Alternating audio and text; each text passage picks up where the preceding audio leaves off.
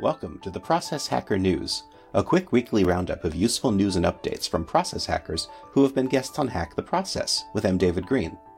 For links to anything mentioned in this episode, please check out the show notes. And to join the community and receive expanded updates weekly, sign up for the mailing list at hacktheprocess.com/contact.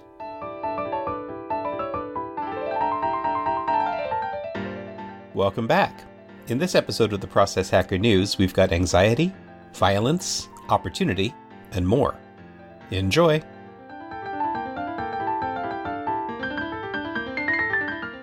In media, the Global Co-working Diaries is a project put together by Alex Hillman and Callie Norman, interviewing community leaders around the world about how the current health crisis has affected co-working. The pandemic has created a lot of disruption in our lives, but Andrew Nance wants to help ease your anxiety with some mindful breathing exercises. How did Maria Dismondi become a children's book author? Find out in her new interview on the Coach Azul podcast.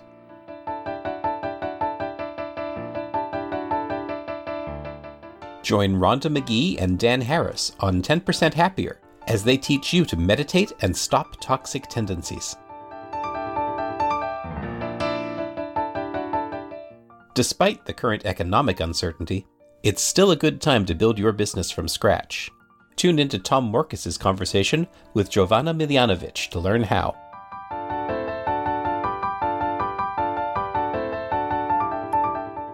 In writing, The Innovator's Spirit, a new book by Chuck Swoboda, just came out and it's already a bestseller, reaching #1 among Amazon's new release books. Congratulations, Chuck!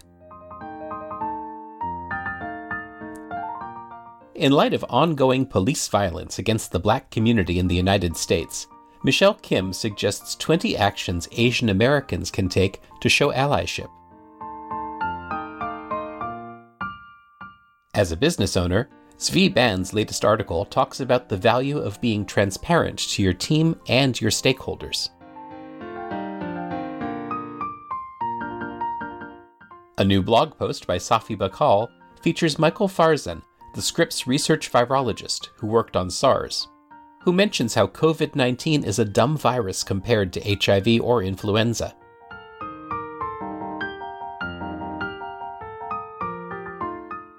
And in recommended resources, many people are having a hard time with their finances while sheltering in place.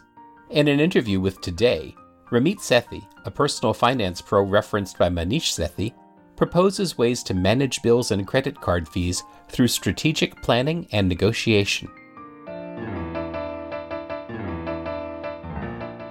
Salesforce CEO Mark Benioff is the topic of an article in Business Insider because he took a 90-day no-layoff pledge and is urging other CEOs to help their employees through the coronavirus by doing the same. Mark was one of the folks mentioned by Tiffany Bova in her Hack the Process interview. As we adapt to life during and after the pandemic, we have the opportunity now to prepare for a better future by prioritizing justice, diversity, and inclusion.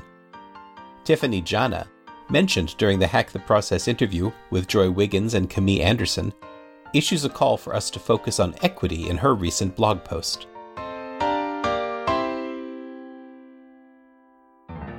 Thanks for listening to this Process Hacker News update from Hack the Process.